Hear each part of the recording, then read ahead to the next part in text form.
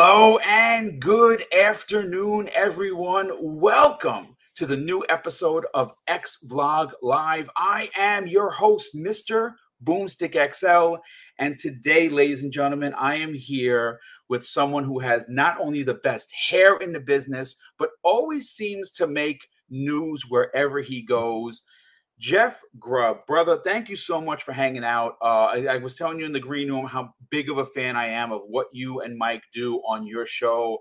I know that recently you have teamed up with Giant Bomb, and I used to be a huge fan of theirs in your game mess. And listen, man, I appreciate you taking an hour out of your very busy day because, like we were saying moments ago, we're starting to roll into the very busy time of gaming. So I'm glad I got you early. How are you?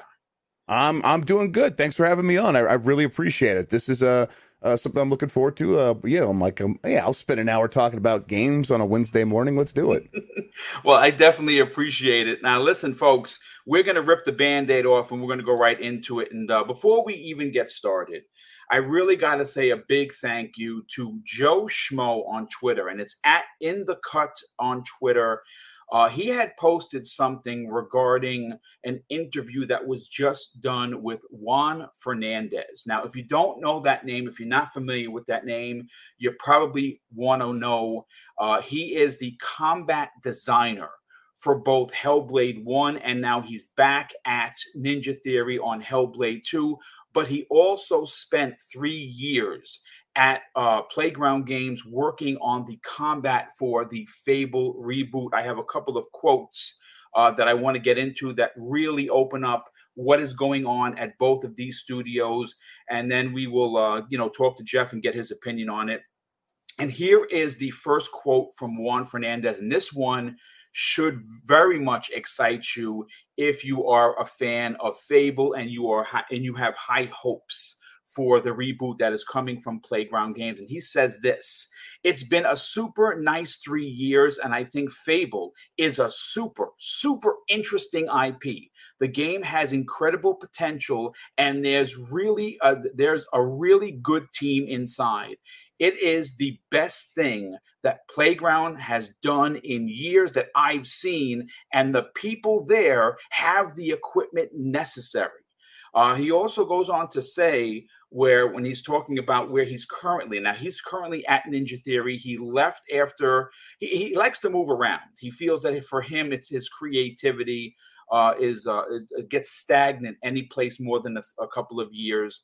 So he's always looking to move on to the next bigger thing. And obviously he's an artist and he's a creator, and we hear that more often than not. But right now, folks, he's at Ninja Theory and he's helping with the combat in Hellblade 2. And here is what he had to say: "We are raising the bar of doing more with less. We are more people than with the first Hellblade, but the quality that we are giving versus the team behind compared to similar ones, I think it's through the roof. What I like about Hellblade 2 is that it's a very unique approach. I think it's going to have an impact like Hellblade 1." Now, Jeff, I got to bring this to you. This is coming from someone that is currently working with Ninja Theory, has worked with them in the past, spent 3 years working on Fable, and obviously he's not going to dump on the game, but just based on his long history. I mean, he worked on a game from Tequila Softworks it was like a Metrovania game that was a side scroller about zombies, and it was my favorite Summer of Arcade game of all of them. And his history in the business is long, and he has worked on a ton of stuff. For me, as someone who thinks that both Hellblade 2 and Fable Reboot are incredibly important for Microsoft to kind of shed that we can't deliver the over-the-shoulder, third-person, story-driven, quality graphics game. When you hear what he's having to say, are you excited to have these games potentially shown at E3 and even more so released in the next year or two? Yeah, definitely. I mean, you said it. He's working on the game. He's not gonna downplay them, and he's gonna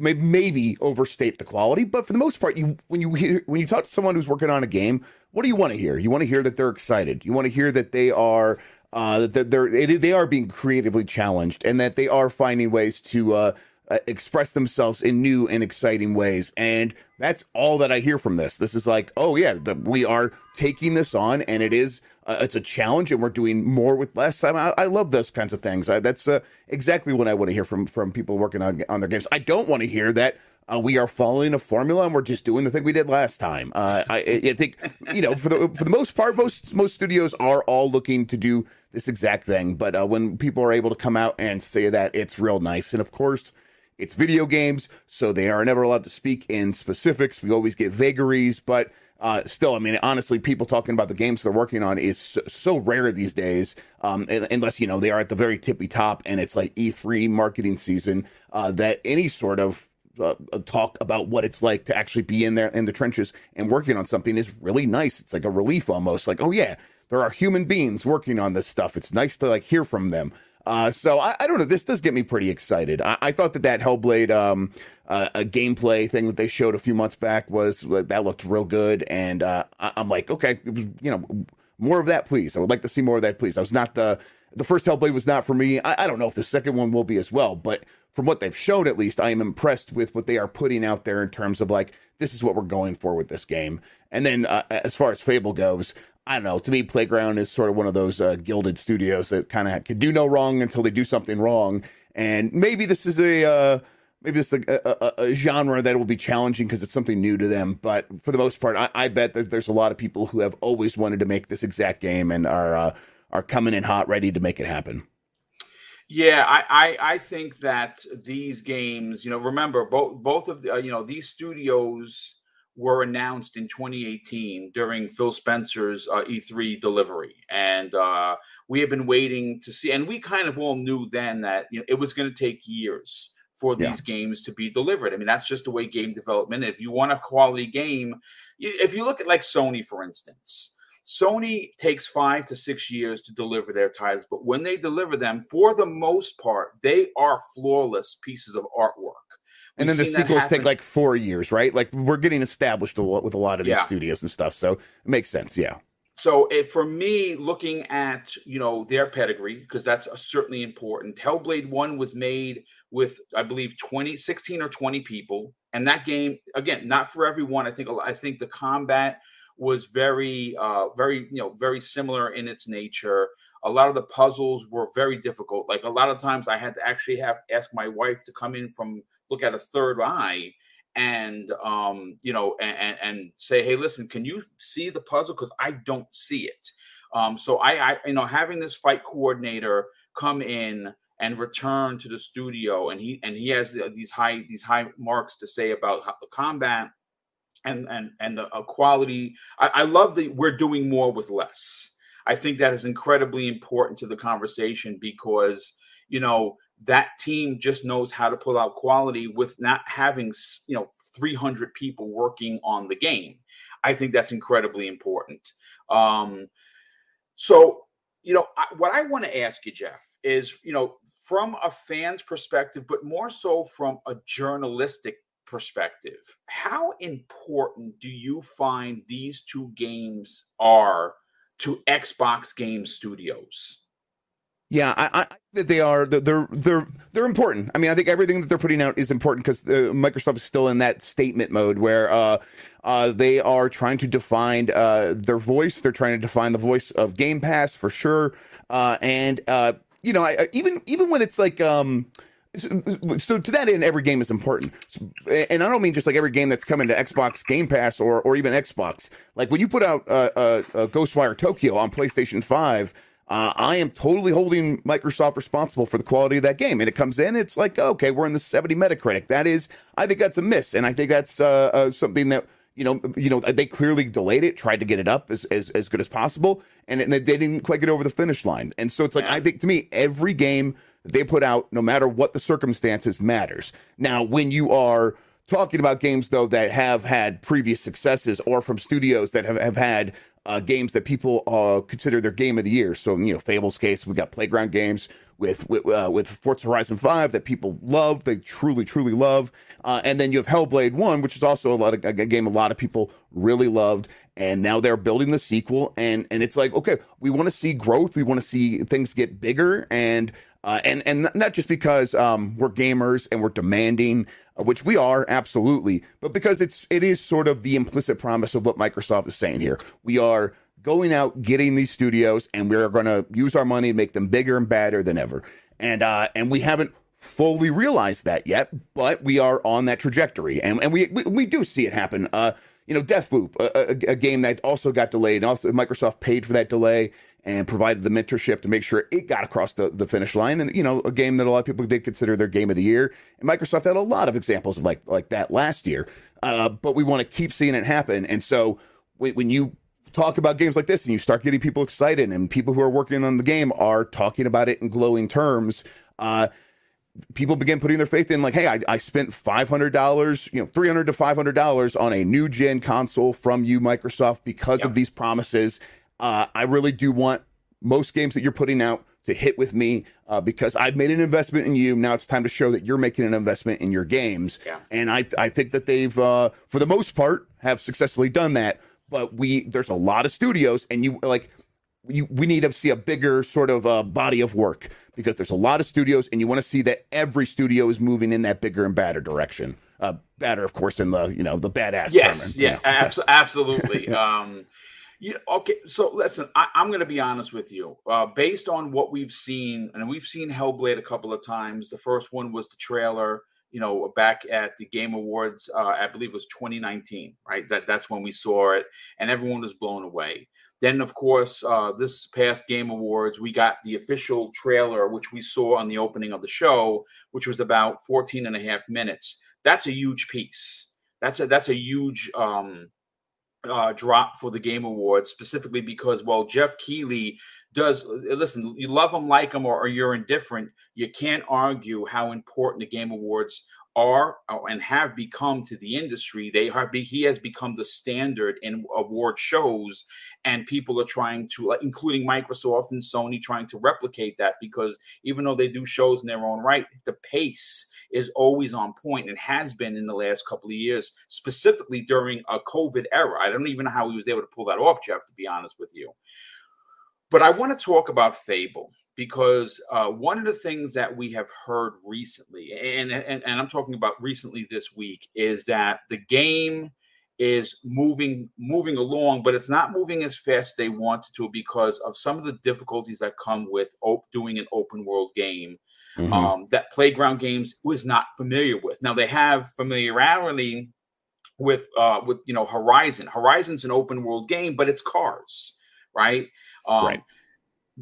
They have hired people from Sony Santa Monica, people that worked on The Last of Us have joined the studio. People that worked on Ubisoft with Splinter Cell and that open world aspect have joined the team. They've hired recently some ex-Lionhead developers to join the fray. We're constantly seeing, hey, I'd say just started my first day at Playground. I saw 3 today, as a matter of fact. So they are on a hiring spree. For you, I understand Hellblade is important. Ninja Theory is one of my favorites. I think them, Obsidian, and Playground are probably the 3 ones that jump off the page for me. And it just so happened that they were all purchased at the same time, which is bonkers.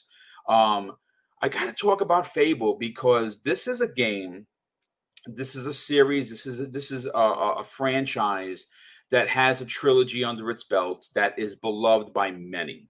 And knowing that Microsoft went into the bag and brought back old IPs, and I've been a big proponent of that, Jeff. I've been saying that they need to do what Sony does and celebrate their IPs that they have on the back end. And Fable is one of them. We know it's coming. Do you have any concerns? Because, like I said, Juan actually said that what they're doing over there is next level, and it's the best work they've ever done. To me, that gets me excited. Do you have any concerns for Fable? Yeah, and they're the concerns that I think when you look around the industry, they're the kinds of concerns that should occur to most people when you are looking at again, the trajectory of like where games are going, especially open world games. I think that the obvious example, and it's going to come up all the time, everybody. I'm sorry, just like Breath of the Wild, Elden Ring is a game that it took a really long time, and it obviously was a lot of effort. And I think that it was also sort of an inevitable game where a developer of that scale and that talent sits down to make an open world game. They're like, what can we do to set ourselves apart? Well, we could do more of everything. It's a bigger world. There are more enemy varieties. Everything feels bespoke. We could just do so much. Like, people are going to be expecting that. We got, Skyrim was 10 years ago. We at least got to be at that threshold, right? And then it's like Breath of the Wild is already 5 years ago now. And Breath of the Wild kind of did it in a different angle where they're like, okay, we're going to introduce a physics system that is very sort of malleable in its ability to let you interact with the world. And in some ways, it's like one of the most realistic games ever made, because you see a tree and knock it down, turn it into a bridge, and then start a fire, and it spreads and all this stuff. It's like, so that's 5 and 10 years ago for Zelda and for Skyrim. To be sort of coming out 5 years later, at least, from the latest of those games, you need to be doing stuff at least at that level, and then now you need to be moving it forward. And that is it's a tall order. There is a lot of thinking and consideration and time and money and talent that needs to go into that. And that is, it's a tough thing. It's the kind of thing where it's like, when you set out to make a game like that, I would consider it very daunting. Now, Elden Ring was up to the challenge, in my opinion. Yeah. And I think that Fable can be as well, but it can be. Like, it could also miss the mark if people are like, well, we need to just get a product out at a certain point. You can't think about it that way. You really can't. You have, if you are making a big open world game, by the time Fable comes out, you cannot just be putting out any old map game that feels like any old, Assassin's Creed or Far Cry or anything like that. You have got to be pushing the genre forward at this point, because everyone is more than well versed in this genre. Everyone understands how it works, and if any of it feels formulaic, it will come back and bite them in the ass. And I think that they fully realize that. And I think that they are going to try to meet the challenge and rise to it and go beyond. But that is something that they have to commit to. And that is probably almost certainly why it's going to take a little bit longer, because they are going to have to get to those certain levels, the certain thresholds that we've already had with these games. And now they need to figure out what the genre is going to look like in the future. And they have to be part of defining that. And I don't envy that task. It's something that I would struggle with. But I don't make games that, they do. And I think they're very good at it. So I have faith in their ability to pull that off. You know what? I'll say this, Jeff. I got, again, when you talk about Xbox, hard not to talk about PlayStation. It's that their direct competitor, especially when you start talking about games that you see on the screen in front of you. What I am hoping for is a similar track to what we saw with Guerrilla Games. Now, Guerrilla Games notoriously has always been known for Killzone. Not a great first-person shooter, not at all. The first one was riddled with controversy because they showed a very, very different game, and then they put out a very, very different game. And for me, they never really hit, right? But man, this is this team that brought us Horizon Zero Dawn, one of my favorite new IPs for PlayStation. I'll come out and say it again. Forbidden West didn't hit with me because of the bugs. It bothered me so much, especially with the hitboxes on the enemies, as well as the jumping to my death by accident over 20 times in a particular tree scenario, that I was I can't do this. And I jumped into Elden Ring, and 172 in level, and I'm 100 hours in, and I'm not a Souls guy at all. But this game grabbed me. Oh yeah. But bringing it back, Playground Games, their talent is on display, and we saw it last year. Horizon 5 just was a masterpiece. I would even dare say that for me as a racing fan, it's up there with the Burnout 3s and the Most Wanted of the world, and they have taken it to another level. I have a strong suspicion that they are going to deliver. But I think, Jeff, and I think you clarified it, but I'll ask again. Fable is a game that, in my opinion, cannot be rushed. This is Yes. you're reintroducing millions to this new franchise. It has to hit. There cannot be controversy. They cannot be like Horizon, as great as great looking as Forbidden West is. The game was marred in controversy with bugs, and then it got stomped by Elden Ring, right? So there's no need to rush it. If this game has to take another year and not release until 2024, let's just say, are you okay with that, Jeff? Yeah, absolutely. I think that 2023 it has the benefit of having a lot of stuff that they were planning to release. Now, I am of the mind that many of those games could slip to 2024. That is totally possible, and they could be in a situation that they're in this year where it's lighter. They got the Forza Motorsport 8 and Redfall and Starfield. Games that all those games I'm looking forward to for one reason or another. But that's that's kind of the big top tier part of that and list. And then also, I mean, considered an old game to some, but yeah, no, absolutely. And people should not discount that when it's new to you, it's new to you. I'm 100% on board with that. But when it comes to new games that they are putting out this year, it's a shorter list. Now, I'm not too worried about that. I think there's going to be plenty to play. I think they're going to make a lot of moves with Game Pass as well, and they're going to. I mean. And they bought Activision. Like they know how to keep people feeling good about spending that $500 on the box we talk about. Now, when we get to 2023, I do believe that they should be able to get into the thing people talk about is like one game per quarter. The way 2023 was shaping up sort of internally, if everything would have worked out with like roses and sunshine, it would have been like one game every 2 months. So they have room to spare where they're like, okay, if this game needs more time, that is more important because every game we put out is still part of this statement. Every game we put out is still part of telling the story of why people should feel good about getting an Xbox or getting an Xbox Game Pass, which for now is the same thing because the number one way people are getting into Game Pass is through getting an Xbox. So you have to like that story, that narrative is so crucial to get right, to make people feel good. It's so easy to play to people's anxieties when one game comes out and it misses the mark. So you want to make sure you get everything right. And I think that Fable is a crucial one, right? It is coming from a studio that has primarily done one thing, and you want to show everybody that not only can they transition, that they are the crown jewel that everyone claims they are for Microsoft in terms of a studio. They can be like the Insomniac to Sony as this is to Microsoft. And so give them time, let them figure it out. And it is such a tough genre in terms of development that you also want to give them the room to experiment. I mean, it's happened with all of these games, right? I mean, Skyrim took a long time to come out, and then Breath of the Wild got completely reworked. It was going to be one thing, and then halfway through development, they're like, we started messing around with this stuff, with this physics stuff. We were going to have to like actually remake this game and delay it a couple years. Sorry, everybody. And everyone looks around like, what are you doing? This is terrible. What do you mean you're completely reworking the game?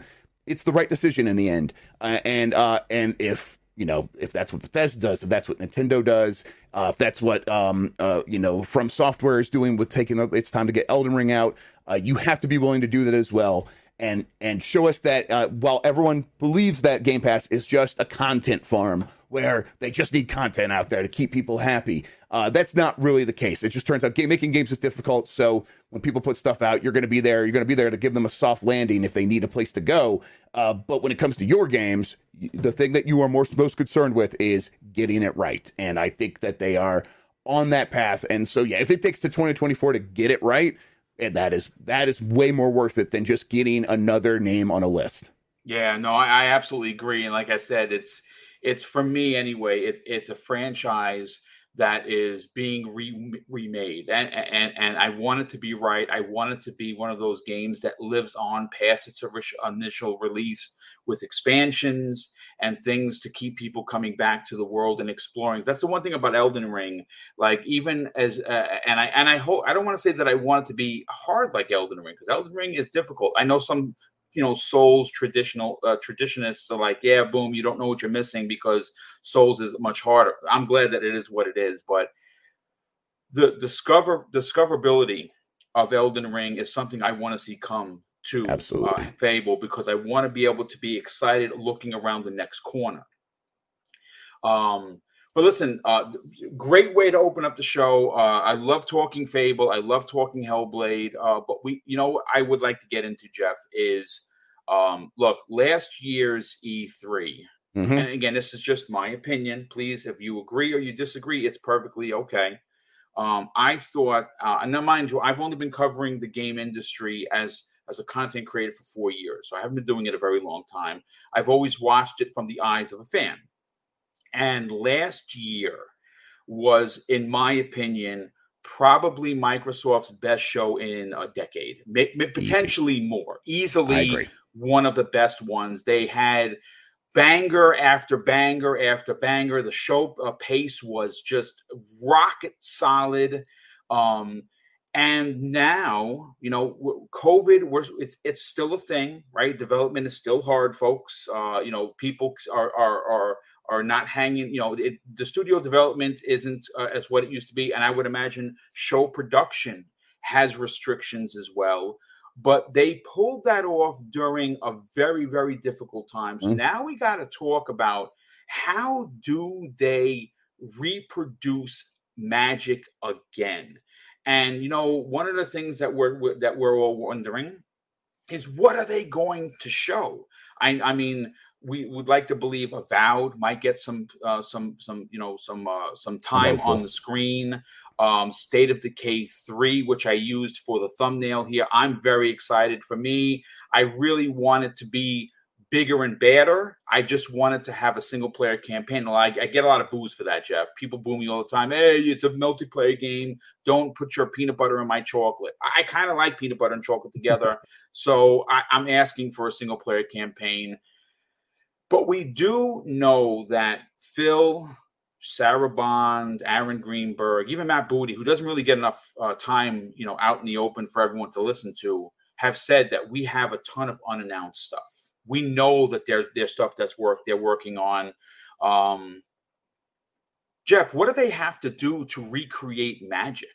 And what could we expect from the big show? Because it is going to be their big show. I mean, E3 is dead, right? Like the actual ESRB, E3 stuff is just no more. So it's going to be the Microsoft or the Xbox Bethesda showcase, and still happen during. So I mean, I'm always going to call it E3. That's just because it's same here. Old school. It's always going to be E3 because it's June, right? Even though it's not E3. I'm interested to get your opinion on that. I mean, what do you expect Microsoft to bring to the table? Yeah, I'll start with I agree with you about last year's showcase. I'm not like, this is not me bragging, tooting my own horn, but I knew everything that was going to be in the show. I knew awesome. I had the full rundown, and I chose not to share it. And if people want to go check the receipts, like, no, you're just making that up. I told you what wouldn't be in the show, so I wouldn't ruin it, everybody. So go look at that tweet. I just told you what wouldn't be there, so you wouldn't get your hopes up. So when I said Avowed wouldn't be there and also all this other stuff, that's what I was doing. And I was trying to keep you're going to find out it anyhow. So I didn't want to be the one spoiling it necessarily. But I bring that up to say, I knew what was going to be in it, and I thought the show was very, very good and entertaining. And it didn't I had it all spoiled for me, and yet I was still enthralled because I'm sitting there like, oh, this is just, it doesn't matter if you know what's coming, if you put on a good show with good pacing, and you tell people why these games are important, and you present them as these are important and you should care about them. It's a tough thing to pull off, and a lot of that comes down to understanding that if it's the first time you're ever showing a game, it is okay to show it as a CGI trailer, whatever they want, or in-game cinematic, whatever you want to use. But then when you have gameplay, show it. And I think what it came down to is they were hard on themselves. What I heard internally was they were trying to put this show together, and anytime that they wanted to rely on CGI, Phil Spencer was like, we cannot overdo that. The line that stuck out to me was him saying to the people internally at this meeting, Sony keeps coming with Game of the Year, so we have another CGI trailer, and him being very, very frustrated by that.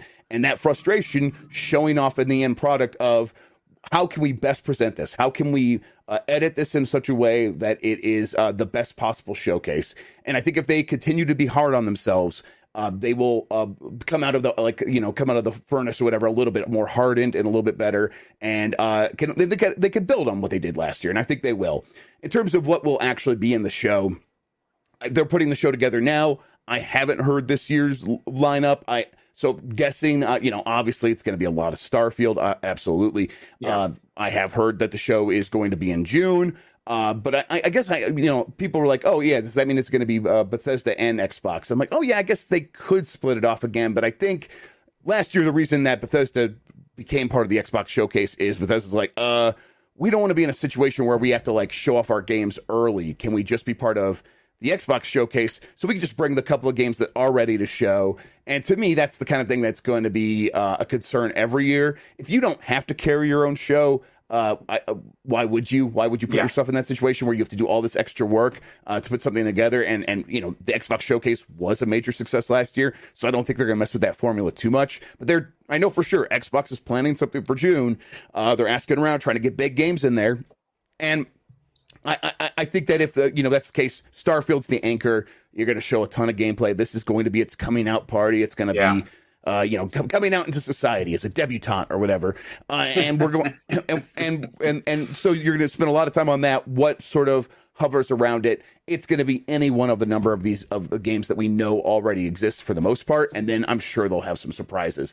But yeah, I think Avowed is one that could easily show up there. I'm still of the mind that yeah, I know Perfect Dark sounds like it's in trouble, but maybe it could still end up here. They might want to just show signs of life or something like that. I think that Fable is probably unlikely because I think they will want to give we're just coming off Forza Horizon, right? So it's is Fable going to pop up here? Probably not. But Hellblade 2 seems very likely that it'll get another chance to pop off here because I know it was just 6 months from at that point it'll be about 6 months since we saw the gameplay reveal at the Game Awards, but I still think they will want to continue picking up that marketing and be like, this is a big game you got to care about, big game you got to care about. But yeah, and then it's going to come down to the surprises, right? Giving us updates on games we already know about is crucial, and that'll be sort of the backbone of the show. And if Starfield looks good, everyone's going to come out of that show feeling pretty good, right? But in terms of putting it over the top, you got to surprise us at some point, and Microsoft's going to have a lot of games at this point of this E3 that they have already announced but haven't released yet. And that's a tough situation to be in when when you want to also then announce new games, because at a certain point people will be like, well, you haven't even released Fable and Avowed and Perfect Dark and all these other games and this whole list of games, and now you want us to get excited about more stuff that you're promising. But I still think for an E3 environment, you want to come in strong, and you do want to say, hey, we are still looking forward to the future. And Microsoft is not Sony and Nintendo doing a state of play every couple of months, and they're not doing Nintendo Directs every couple of months. They've got one big showcase per year, and I think it's worked out for them really well last year. It's going to be a year now, and you showed up at the Game Awards a little bit, but now it's a whole year since your last big showcase. We kind of have been waiting, and you need to come with the whole package and just come with everything. And I think they will. I think they know. I think it took them a long time to learn the lessons to put together a good E3 showcase. But they seemed to learn them last year, and I think they could build on it for this year. Yeah, I like what you're putting down, and I agree with you. I listen. You're right. A lot of people dig the constant Sony state of play 20 minutes, right? You get in, get a game. Loved what they did with Harry Potter. We got a chance to see what Hogwarts. I keep calling Harry Potter. Hogwarts Legacy. That game looks amazing. And the fact that you're going to be able to, it's a game I think people are going to replay 4 times because everyone's going to want to do all the houses. So every time you do something different, it's logistically going to change the story. I think that if the game turns out the way I think it's going to turn out, it's going to be in the Game of the Year conversation because it's such a popular IP. I love that you're talking about that, because they only have this one big show that they must deliver. I think a lot of people don't know this about Phil Spencer, and I don't know why you wouldn't if you're a fan of him. He takes this stuff extremely serious, Jeff. He does. He really gets upset when things don't hit.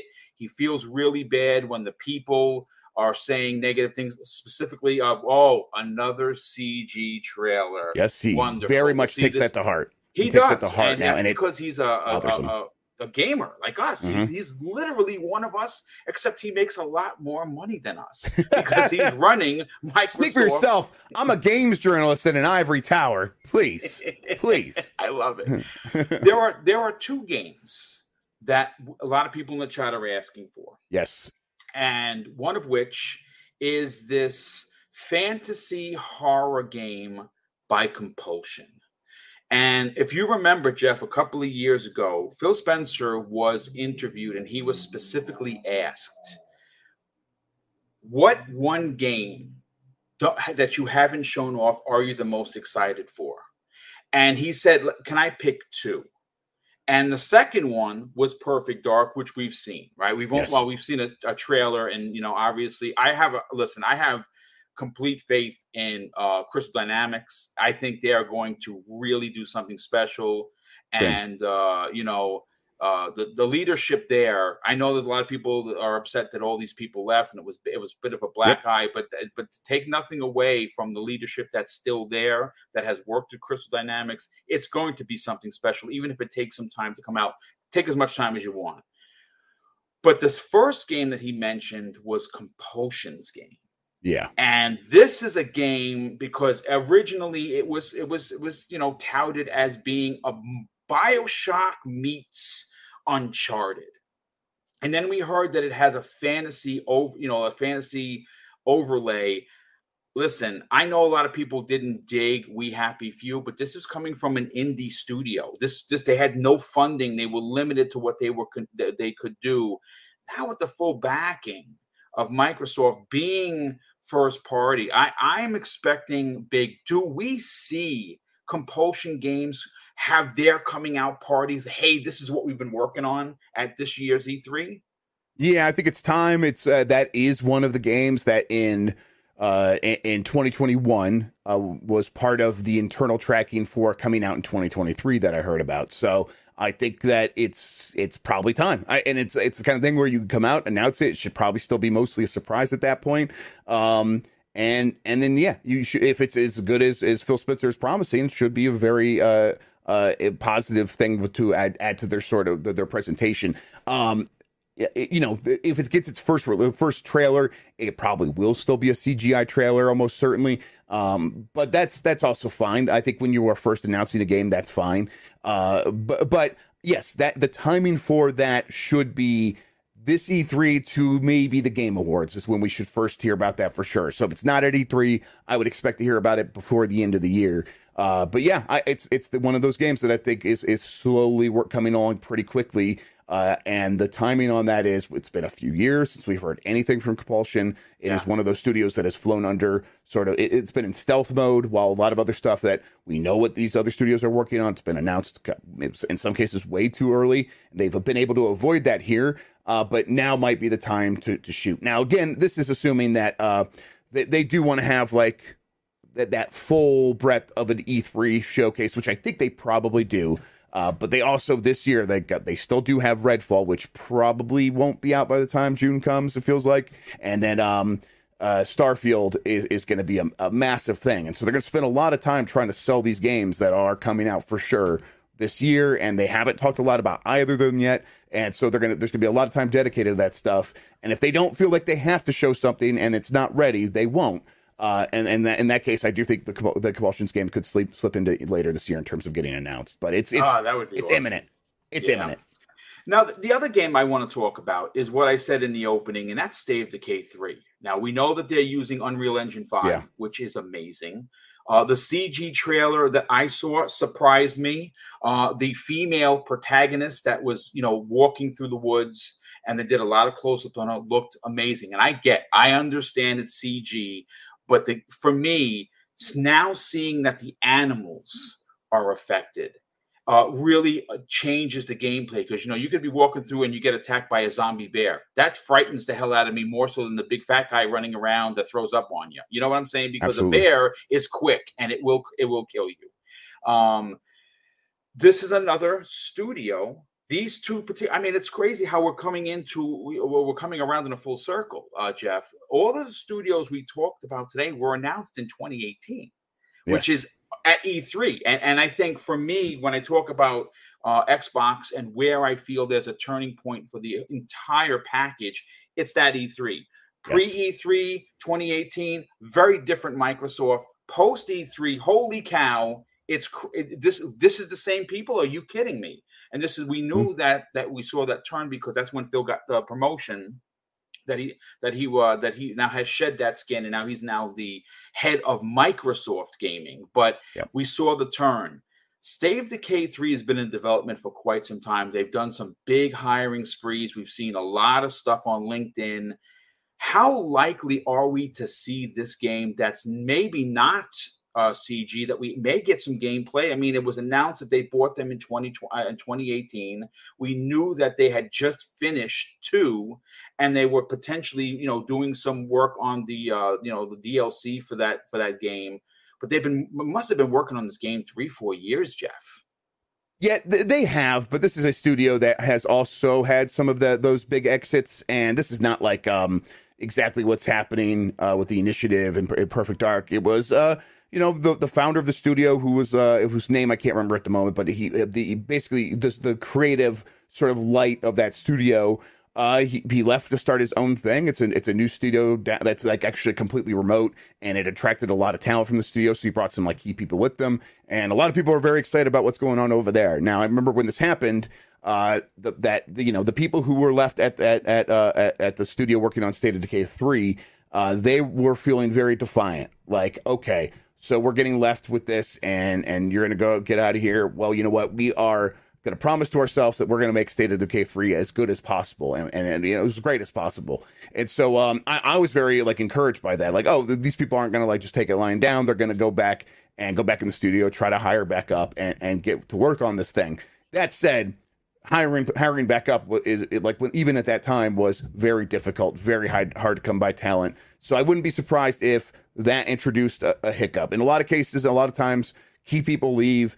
Things mostly continue pretty smoothly, but these people were at the very tippy top of the creative decision-making process, and then at the same time, the hiring situation was really tough. So I wouldn't be surprised if that threw just a little bit of a wrench in the works and caused things to get delayed a little bit. So there's maybe a good chance we won't hear about it at E3, and then also maybe I could be completely wrong. Maybe it's ready to show. Maybe that's why people felt good about leaving, because it was in a good state. That's not what I necessarily heard, but I didn't hear that it was years away either. So I think that there's a possibility it could show up. I think if it does, I think it's going to try to make a strong statement, because they want to assure fans that it's in a good state, and that it's in good hands now. But yeah, I don't know for sure if it'll show up here. I mean, listen, when you have a studio head leave, it's always difficult, right? Someone in the ranks is going to step up and take over that leadership position. And as a leader, you have these people you depend on to be your representative when they're not there. So I'm sure that they were able to pivot and put someone that not only is as passionate as the former head was, but knew exactly the direction that they wanted to go in.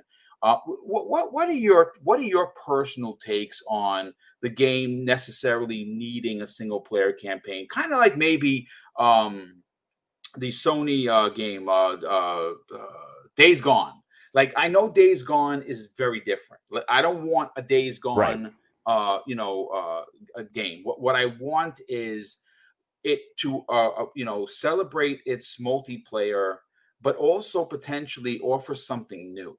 Maybe a single player campaign that is, gives people an introduction into the world, into the game, into the mechanics, and tell the story of this female protagonist that they showed as a CG trailer a couple of years ago. Yeah, I think that it's a good idea overall, because yes, it is a game that people are supposed to play together, but there's a lot of elements to State of Decay that is about sort of emergent storytelling and having characters that come out of nowhere, and sort of being like this zombie sandbox sort of thing. And I think that there's a lot of room to enable like a single player to come out and basically do that same sort of storytelling on their own, and letting people have more control over the sandbox and sort of what happens. And I think that if they want to build a campaign sort of around encouraging people to mess around with that sort of emerging gameplay, that they could see big dividends from like trying to encourage that sort of thing. I also I understand when people will come back to you and say, oh yeah, I've always played this multiplayer. It is the way it was obviously intended to be played, and they shouldn't change that. I get that. But I'm someone who's like also is like, okay, I want to mess around with these sandbox elements, and I want to tell my own stories, and I want to see what I can make emerge, and then I want to just go. My multiplayer at that point would be like then taking my experience and go telling my friends, oh, this is what happened to me. I did this, and then this happened, and what happened to you when you were playing and stuff like that. I think that is just as valid as actually having cooperative multiplayer happening at the same time.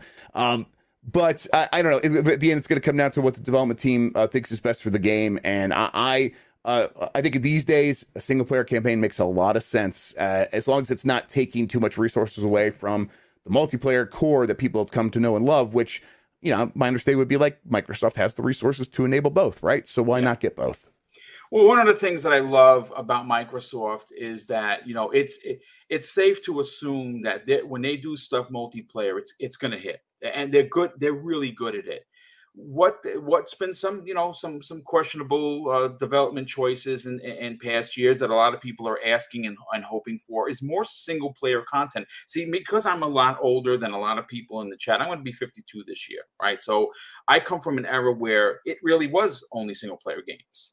And I'm a little selfish like that. As much as I love Titanfall, as much as I enjoyed The Division and Destiny playing multiplayer, I do like sitting back and playing a game like Senua's Saga or Hellblade 1, for instance. I like me being invested in the character. And State of Decay, when I put 60 hours into into State of Decay 2, which I absolutely love, Jeff, but I only played that single player. Like I literally spent 60 hours by myself and quite enjoyed it. Yep. And I'm hoping that they make something that is as stout, if you will, as what we expect them to deliver multiplayer. I would really love to see the world open up because it is a world filled with lore that we don't know about. So yeah. I hope that in fact happens. But Jeff, you said that they were going around and speaking to get big games in there. Now, I would imagine that, yes, they are talking internally, but E3, as we know, is also celebrated by big third-party deals that Microsoft has the potential to do. And, we've seen Sony continue money-hatting, these games. And, to be honest with you, I'm not saying that Microsoft should follow suit. I'm saying that, have you maybe heard any big third-party games being on the Microsoft stage? Not confirmed yet. It's just talks so far, and I think a lot of third parties are they're considering it. But the thing that is difficult for both Sony and Microsoft is that the third parties are very good at speaking to the audience that owns PlayStation and Xboxes. They don't feel a need to necessarily get to be a small part of a bigger show. They could be the big thing in a smaller show, and when they do so, they know that the people who own Xboxes and who own PlayStations will show up and watch and be very easy to reach out to. Yeah. That is different for Nintendo. Nintendo is very good at speaking to its audience. Very few other companies are good at that. So when you have a game like, I remember Apex Legends was coming out, and they're like, we really want to get in a direct because we don't know how to talk to a Nintendo audience otherwise. And that's why Nintendo Directs always seem to have that energy of like, oh man, a lot of people came together for this show and like try to get their stuff in there. That's pretty good. And that's why State of Play sometimes come up short because a lot of studios are like, we're fine. We'll nuts it on our own time. I do think that will continue to be a problem for this E3 in terms of third party only. I think if it comes to like first party and worldwide publishing stuff, Microsoft's going to have a pretty easy time of filling up an hour and a half. But I do think they want to try to get like I think if they could have got Dead Space or whatever last year, they would have happily done that. And they're probably looking for that sort of range of game this year. But there's probably not a ton to choose from. Is probably going to be the big issue. Yeah. A lot of the stuff has released. We don't know. A lot of the stuff has been delayed publicly from a lot of these companies. So you might use the pickings may be slim, so to speak. Yes, I think so. And you know something, I'm going to be honest with you. I'm not saying I'm happy that there's delays. Nobody likes delays, but to be honest with you, if Microsoft's show is steamrolled by their own first party and it's a real coming out party for their internal studios, I'm going to be very happy because we get a chance to see what's coming out this year. Which Redfall is just something that a lot of people take with that compressed video that leaked. Trust me, that's not the game. This is the same team that brought you Deathloop and Dishonored 1 and 2 and Prey. They're an amazing studio. They're going to deliver Redfall. Redfall is going to be another cult classic, so don't go based on that. Have you heard any rumblings of that? Because I think you said it earlier. It's supposed to come out in the summer. I don't know if it does. We would have seen something by now, right? I mean, yeah, it's March. It's spring, like in the last couple of days became spring. So we are a couple months away from summer beginning. Now, of course, summer can mean late summer, and I think it probably always meant late summer. But even in that case, I think we would have seen gameplay at like the Game Awards if it was really coming like 6 months later, right? Even for like a Bethesda published game, even for like a studio that is like maybe looking to the model of Bethesda game studios, we are rapidly approaching the point where like a 6 month marketing time frame would still make sense for summer. Now maybe it'll like pop off at any second, but I think it's the kind of game that they're like, okay, it's close. Are we ready? Can we show something? No, let's just wait a little bit longer. When we come out, we want to have that release date. We want to have all the information for people. Let's just wait until we're sure. And it could bounce into fall, and it would just not be that big of a deal because it's still going to be this fiscal year. It's still not going to be that long of a wait. Yeah. This year's already flying by. And then they have another strong holiday of Forza Motorsport, Redfall, Starfield. You just place those games every 2 months or so through the end of this year, or every month and a half throughout the end of this year. Or if you have to stack them up like you did like Forza and Halo, you do that too. It's Game Pass. These things aren't really competing in the same way that they used to, so you could do that. I think that easily could happen. I would love to have Redfall sooner rather than later, but also we've seen it repeatedly now. Microsoft gives them the time and the money they need to get over the hump at the end. And one thing, people have ever watched that God of War documentary, one thing that became clear is games don't really get over the hump until those last few weeks. Games don't really congeal and come together into something that is considered for Game of the Year until those last few weeks. And people are like, man, what are they? They're like, are we really doing the right thing? This doesn't feel right. Things haven't come together, and you really need to have everything. You need to have all the voice acting, all the sound effects working correctly, all that game feel to get super finely tuned, and taking extra time to get that stuff right can really make a difference. It can really push stuff over the edge, and I think that they are probably eyeing that pretty hard with like what is the timeline for that going to be for Redfall. I think it's one thing when it's Starfield, and I think they knew like let's give it like a whole year of fine tuning and making sure that we are squashing as many bugs as we possibly can, so we can avoid a Fallout 76 situation as hard as we possibly can. I do believe that's kind of where they've been with Starfield, of just like finely tuning it as long as possible. But Redfall, it's like, oh yeah, this is a game from Arcane, they should be good. But if it's a B right now, and you want as many of your games as possible to be A's, A pluses, you easily just give it an extra 3 months, an extra 6 months in some cases, and okay, the game comes out in December. It hits Game Pass. That doesn't matter so much. It's fine. You can release it in December. It'll be fine. So we'll see. I mean, I know, again, like not like to say the sky is falling, but we would have seen gameplay by now if it was coming out in like early summer. So yeah, some people are asking what in the chat. First of all, I want to thank we have almost 400 people here, which is thanks for watching, everybody. Huge. So thank you, everyone. What I like to do is say hello individually in the chat because it's one-on-one, and because I have to show run and also present the questions. I can't do it, so I apologize. A couple of super chats that I will talk about on Friday mornings, Breakfast at Boom. I do have one final question, Jeff, before we get you out of here. Now, if anyone that's new to the channel, I ask that you please consider subscribing. if you are a fan, and I hate to say that because I'm almost embarrassed of fans, just if you support the channel by the views, you're going to probably be yawning right now. But I have to ask you, Jeff, my heart has been throbbing to hear anything about whether or not Microsoft is going to bring back both Killer Instinct and Banjo-Kazooie. Now, Banjo-Kazooie for me, I'm a platform guy. I know a lot of people did not dig Super Lucky's Tale. I beat both versions. I loved it. I still go back and play Banjo-Kazooie, and it doesn't really look good. I started playing 3 again. Not 3. Nuts and Bolts. Not a great game, but I like it a lot. But I understand why, if you are a platform lover at heart, it's not exactly your jam. I get that.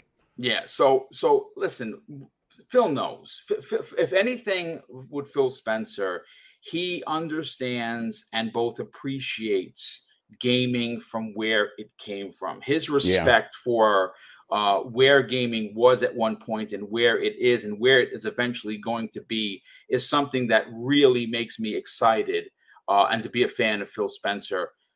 What are the chances one or both of these games show up as a surprise at E3? Like, we've heard some rumblings. I know, obviously you're a good friend of Special Nick and John over at the Xbox Era. Yes. And Nick had heard there's been some rumblings about who is going to do it.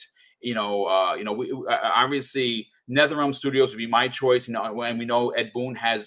I mean, that guy tweets about Killer Instinct like he literally owns the IP. It's crazy how much he talks about it, and we don't know if that's happening. We've heard Bandai Namco and Bandai, obviously, with Tekken and Soul Calibur, not Smash Brothers, which they're done with. Yes, which they're done with the Smash Brothers. Not a bad studio to be making your next Killer Instinct. Yep. But Banjo-Kazooie, listen, I know that Phil has talked about it publicly, where they need the right team.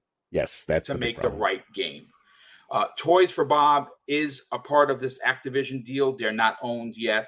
That's looking more likely that the deal is going to go through, even though they asked for a second look. And folks, give you the heads up, Hogue Law is going to be joining us for the first 30 minutes of Breakfast with Boom to talk about what the board is going to be doing and how they're going to be voting, which is the 28th of April, and and that result of the vote is going to be on May 4th, and then what the second looks like. So don't miss the first half hour of Friday morning show if you want to hear what Hogue has to say. But Jeff, bringing it back around to these 2 IPs, man, am I ever going to get my heart unbroken? Ever is being the operative word there. I mean, I think that your heart will eventually be mended. Yes, for both of these franchises. On an infinite timeline, yes. Killer Instinct is definitely something they are interested in make it happen. I remember hearing about this from Nick originally, and then separately hearing from my own source, that yes, they want to do it, and the issue is that Iron Galaxy, who would have been the obvious choice, was too busy and they couldn't do it. And obviously we know now they were working on that wrestling battle royale game that looks like a lot of fun. I haven't played it yet, but it looks like a lot of fun, I guess. So I get it. They're busy doing their own thing, and they have a deal with Epic, and they're working on that. So they were sort of left in the lurch without a studio to go to, but they are looking for a studio to go to. And I think that I really like the Bandai Namco idea. I think that's the kind of thing where, hey, you just say you've done so much work for hire work. We really like what you did with Smash Brothers. Can you sort of adapt your style to what we need for Killer Instinct? And that sort of solves the problem right there. I don't know if that's happening, but if it does happen, it is the kind of thing that I think you could maybe announce at E3 this year and have that game out in the next year and a half or something like that. Like, that wouldn't necessarily need 5 years of development. They could come up with something and start small and grow it over time, and as they did with the last Killer Instinct. As far as Banjo goes, though, the obvious problem is the one you identified. Who makes that game? Rare doesn't want to do it, and we know that, and you can't blame them. They're doing their own thing. Yes, that Rare has changed into what it is, and it's just not going to go back. And let people are like, oh, Double Fine. Double Fine's doing its own thing as well. Yeah. I think that Toys for Bob does make a lot of sense. I think that the likely thing to happen there is, if they haven't found a studio by the time that Toys for Bob and Activision are settled in internally, first everyone will have to recognize that these are separate entities in terms of like how they are going to operate And like I think I'll probably talk about this on Grub Snacks tomorrow, but because I don't think I got into too far into it in a previous episode, even though it's info I've had for a while. It's going to be very difficult for like someone from a Microsoft game studio to move over, even or like a Bethesda game studio to move over to Activision, because they count things different, or like the accounting is different. Everything, it's going to be like a big headache, and it's not, and like your seniority won't transfer in any obvious way. But that doesn't mean that they won't try to figure it out to like, okay, well, let's move this Microsoft longtime owned property of Banjo now over to Toys for Bob and let them do something. I think if they do that, though, the obvious first thing is a full 3D remake, similar, to what they did with Spyro and what they did with Crash. Yes. And those games sold very well. So to me, it makes a lot of sense. You do that first, and then you make a new Banjo game after that. That, if they do find a studio before this stuff gets settled, though, and that's possible. The Super Lucky's Tale, I can't remember the name of that studio. I almost would be like Playful. Yeah, that's right. The one I would have went to, Jeff, and I'm very surprised they haven't, is Playtonic. Like now, Playtonic, as you know, is like 90% of the staff. They're all ex-Rare guys. They all guys, developers, guys and gals. And they worked on Banjo-Kazooie. I know that it's tough. Microsoft, they're a little gun shy when it comes to, let's take a first party IP, gave it to a third party developer, and look what happened with Iron Galaxy. Perfect example. Yep. They're hung up doing something for Epic, and now there's no one to make a game. So they don't own them. Yep. And it's like, that's the reason that they are investing in buying so many studios, so they can count on what is going to come down the pipeline. And yeah, so, but, that being said, like sometimes you are going to have to partner with these studios and make this stuff work. And I think Banjo might be just the right IP to sort of try to finagle that and make that happen. Now, again, studios are already so busy. Studios are in such high demand. The reason they're all getting bought up is because it's the talent at these studios is worth a lot of money to a lot of people. So that is why something like, Iron Galaxy does end up working on their own thing, because they were able to get a really great deal from Epic and make that happen on their own terms. And maybe that's something that's difficult for Microsoft to keep up with. So I think our likely scenario, the most likely scenario with Banjo is in a couple years, we will hear something is happening with one of those great 3D platforming studios that Activision is bringing. That Activision was basically ignoring and abusing by putting them on Call of Duty or whatever. So rescuing them, letting them make a Banjo game, everyone wins. Everyone feels good about that. I think that is the eventual outcome here, but that's going to take a few years.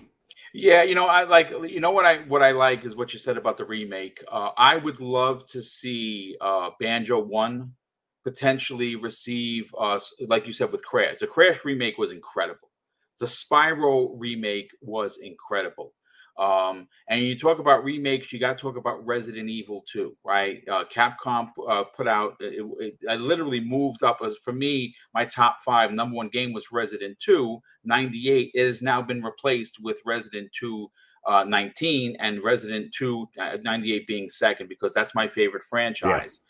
Banjo-Kazooie is an IP that deserves that kind of love and attention and care. And Toys for Bob is a very talented platform team. And even if it takes a couple of years, just get it done. Men Boom's heart. If anyone's listening from Microsoft, please, for the love of Joe, I need this game in my life. But Jeff, that is our hour, brother. Thank you so much for being here. Absolutely. I promise to get you in and out. I want you to do me a favor before we close out and you see the credits rolling. You got to sell your brand. You got to tell everyone where they can reach out to Jeff Grubb on social media. But more importantly, what live content are you doing weekly? And where could people actually catch the show live at Giant Bomb? How do they do that? Yeah, so actually, I've been doing the show for a while now, called Grub Snacks. Yes. It was locked behind a paywall for a while. Now you could watch the show live as it happens, the full thing on Twitch, twitch.tv/giantbomb. But if you want to interact, if you want to ask questions, if you want to get your question read, most of them do, even though a lot come in. Like most of the show spent on answered questions. You got to go to giantbomb.com/premium, sign up and stuff, and get in there, become a member. There's a ton of content over there. You should definitely do it. But yeah, if you want to keep up with everything I'm doing, a great way to do it is actually not even like Twitter, discord.gg/game mess. We got the game mess. where we try to keep track of what's happening in gaming, try to keep track of what is coming up in terms of announcements as E3 continues to disintegrate before our very eyes. Try to like do our best to like keep everybody like feeling good about understanding where they need to be to see the next big announcement. But it's also a great community. We have hundreds of members, people hanging out all the time. We have game nights all the time. We play Halo like once a week. We play Mario Kart once per week. It's a great way. And I'm in there, and all this stuff gets posted whenever I post it live. So it's like, if you want to be part of like the community that we're building, and we're trying to make it even bigger and better. I'm moving over close to Mike. Actually, we're gonna be moving close. I'm gonna be like kind of like an hour away. So like once a month, we're gonna start doing like stuff in person. I'm gonna build a studio in my new basement and stuff. So I'm really looking forward to that. So if you want to be a part of that from the ground level as we continue to build Game Mess, just head over to discord.gg/Game Mess. Well, thank you so much, and definitely appreciate you being a part of this. Obviously, once E3 has come and gone, if you would like an invitation back so we can kind of discuss what exactly happened, we'll bring you back on XVlog. I do like this one-on-one format. I know that a lot of people threw some super chats in. Trust me, they didn't fall on deaf ears. I will get to them and talk about them tomorrow. On Friday morning's Breakfast at Boom. I want to thank the near 400 people we had here, and of course, the support that comes in obviously allows Mrs. Boomstick and I to do the giveaways, and that happens through channel membership and super chats, and we want to thank you so much for that. But of course, I'm going to close out the show with something that is important to me, folks. Hopefully one day it'll be important to you. And that's something that our dad taught us when we were kids, and he said, son, treat others how you want to be treated, and also it doesn't cost anything to be nice. You live by those rules, and I can guarantee you're going to have an awesome day. So take care, everyone, and we'll see you next week on the newest episode of XVlog Live.